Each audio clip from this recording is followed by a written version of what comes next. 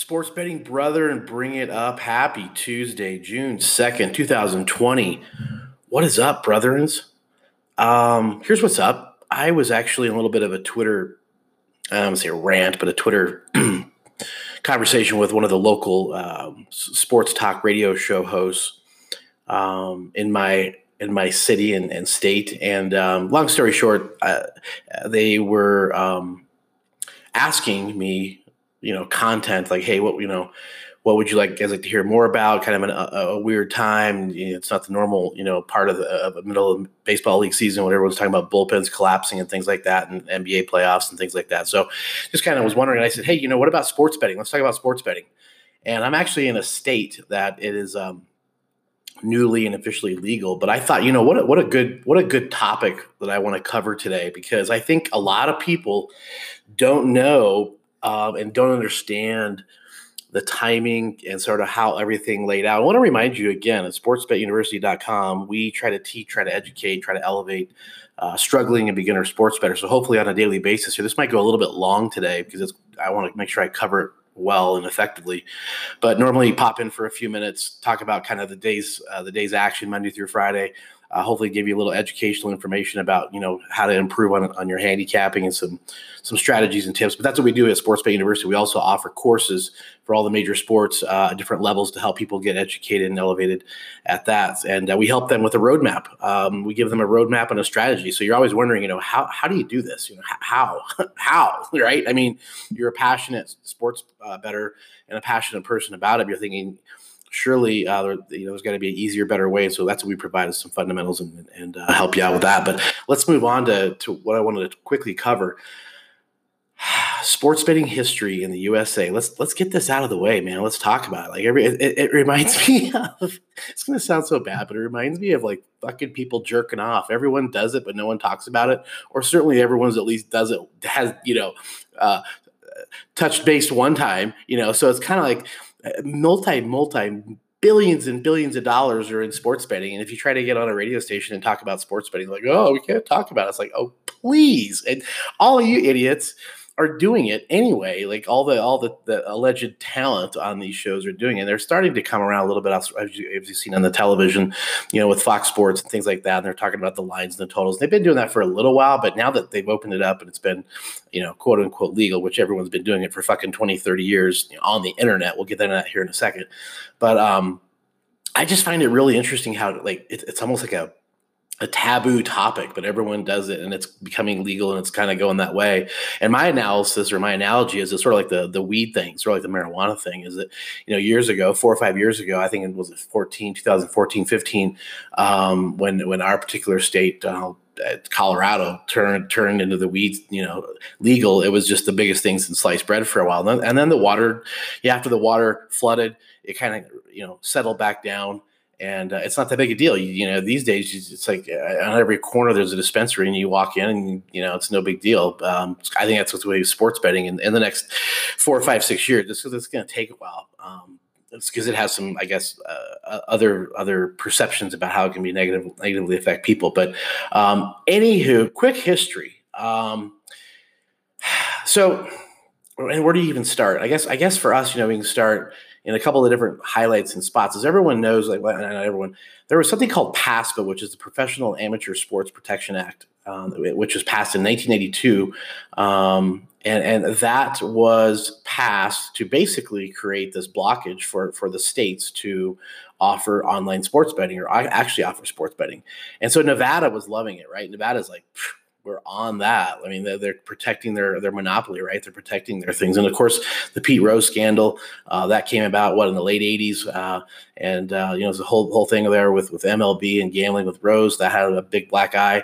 But PASPA was issued actually in 91, 92, and it basically was by Senator Bill Bradley. And he was also the former NBA player. And the rumor of the story goes, he got really tired of hearing fans talk about his team as they were walking off the court, telling them how they blew the cover and blew the lead and everything on their bets. And I guess the rumor of the story is that, he'd always had a hair up his ass because people were breaking his balls about that. And so eventually when he became a politician, he really helped push this through that, was blocking a lot of that. And it's kind of one of those passive aggressive things, right? Maybe it's an aggressive thing. But anyway, that PASPA event eventually, again, blocked the states for providing this ability, and that went into effect in '92. Now there was a few states, like of course Nevada, that it was legal, but there were some other ones that just never really kicked it into gear, like Oregon and Delaware and Montana. But they had a lot of restrictions and things. So for the longest time, Vegas and Nevada took the stance of protecting it, and then I think eventually when the internet grew and blew so much, and technologies and all the apps and everything, Vegas sort of shifted and pivoted to like, hey, maybe we can, again, using their term, parlay this into a bigger, better thing, which they have done. And so they eventually pivoted after they repositioned themselves and knew that it was like an avalanche coming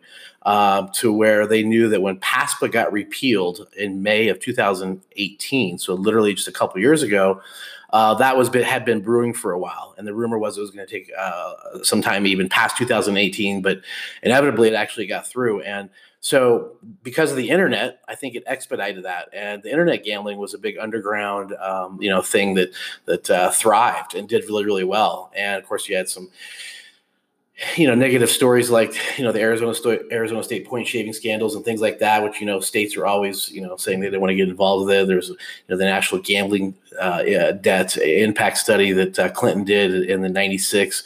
And there's always just, they tried a negative light, but it was happening. It was happening. Fuck, I was betting online in 2000. When the 56K modem was out, and you could go to the Greek and get money in with your credit card and all that stuff. So anyway, the first online sports book did start in '96, and it took bets from U.S. customers, and it was open for business. It was Intertops, and they were one of the first ones there. But they're one of the first ones, and of course that went on for quite a while. You had a lot of college scandals, things like that was keeping a negative impact on things. And then in 2006, and then the fall of 2006, something called the Unlawful Internet Gambling Enforcement Act was implemented to support all the leagues, including the college teams.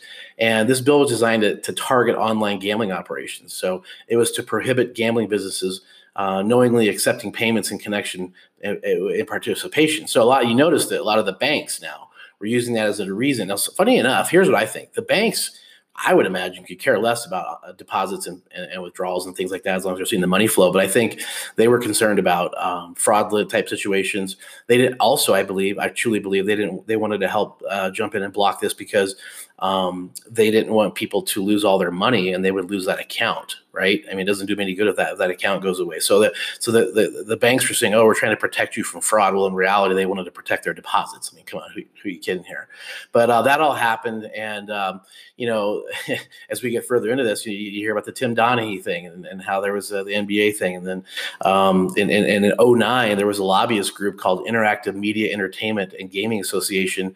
And it was backed, I guess at the time, to regulate the commerce. And, the suit was ultimately dismissed to the lack of standing. But there's different attacks and different things that failed to legalize and also to stop.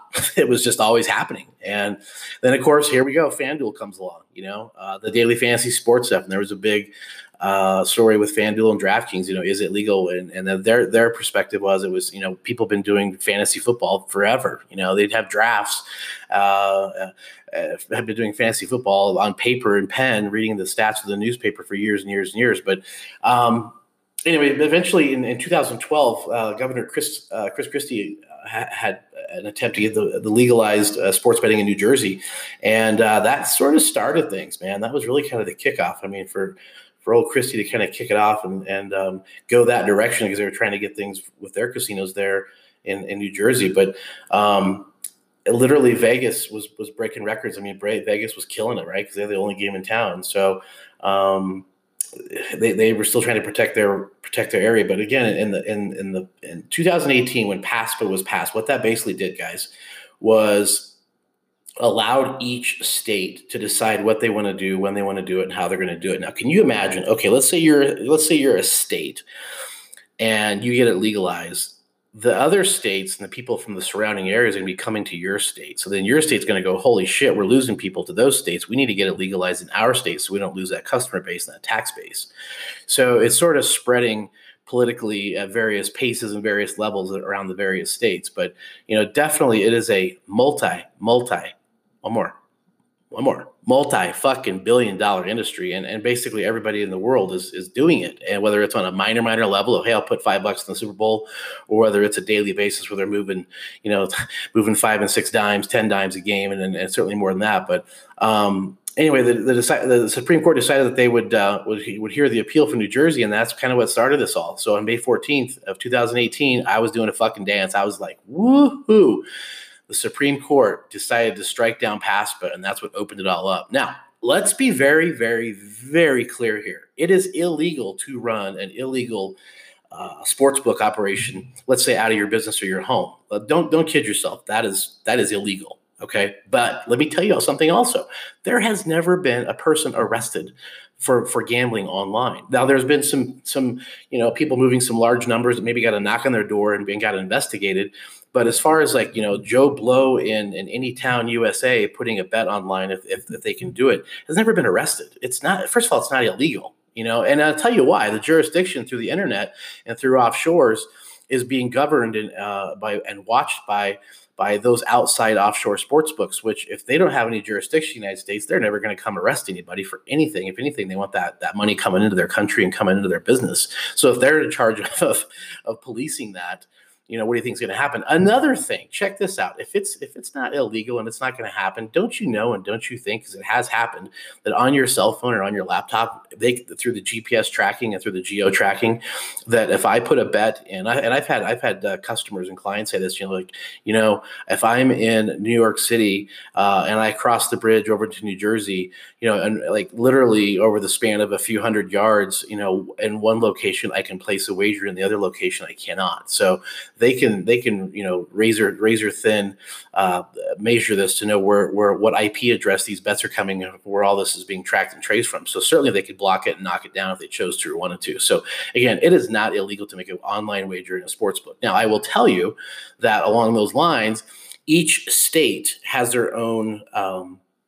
Here's where, and we'll get into this much later down the road, but each state, unfortunately, is allowed to make up their own rules and things. And I have a very good friend from the Wolf Line, Greg Wolf, talks about this, and I want to have him on the show and have him talk about this. But he's seeing so many parallels, and there are so many parallels historically from what happened in the financial world back in the 30s, and how each state was, able to do their own thing, and eventually was a clusterfuck. And so they decided to make it a federal type thing. So you had some consistency. And I think that's what's going to happen with the U.S. sports betting. I think it's got to happen, because otherwise, you're going to have people being biased if they're running a sports book in, let's just say Philadelphia, and they know the bulk of the fans are going to put bets on the Eagles and the Sixers, and their lines are minus 130 versus everyone else at minus 110. So you really got to watch that. And the other thing is, the price gouging. I guess I would call that price gouging, because they're going to take advantage of the juice and take advantage of the vig on these people that don't know any better. They really don't. So they're walking into a burning building without having any knowledge. So having the sports books in some states and not in others, but pretty much all states can do it. And I would love to get any feedback on states that it's just absolutely no go anywhere, period. I think, was it Utah? I don't recall. Somebody help me out on this, that you couldn't do online, you couldn't do local, couldn't do anything. But for the most part, everyone is up and running and functioning, whether it's offshore or not. And I do get into the talk about, if it's offshore, would highly recommend mybookie.ag. Holy cow, where would we be without a little mybookie.ag?